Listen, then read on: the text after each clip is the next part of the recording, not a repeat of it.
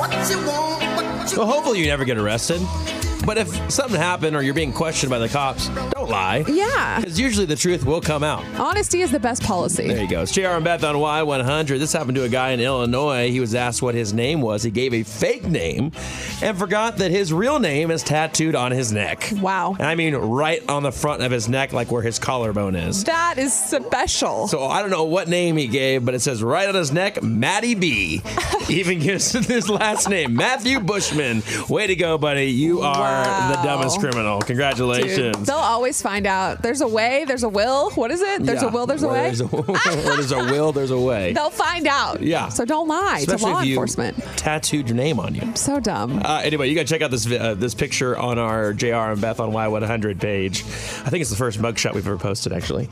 Let's do a little role play, okay? I'm the cop. Yeah. You are Beth. Okay. Yes. So, ma'am, what's your name? Well, here's my ID. I mean, you're gonna find out, right? Oh, am I supposed to lie? You're Are we playing lying? along with the thing. Let's say that this is happening. Oh, okay. All right, ready? Yeah.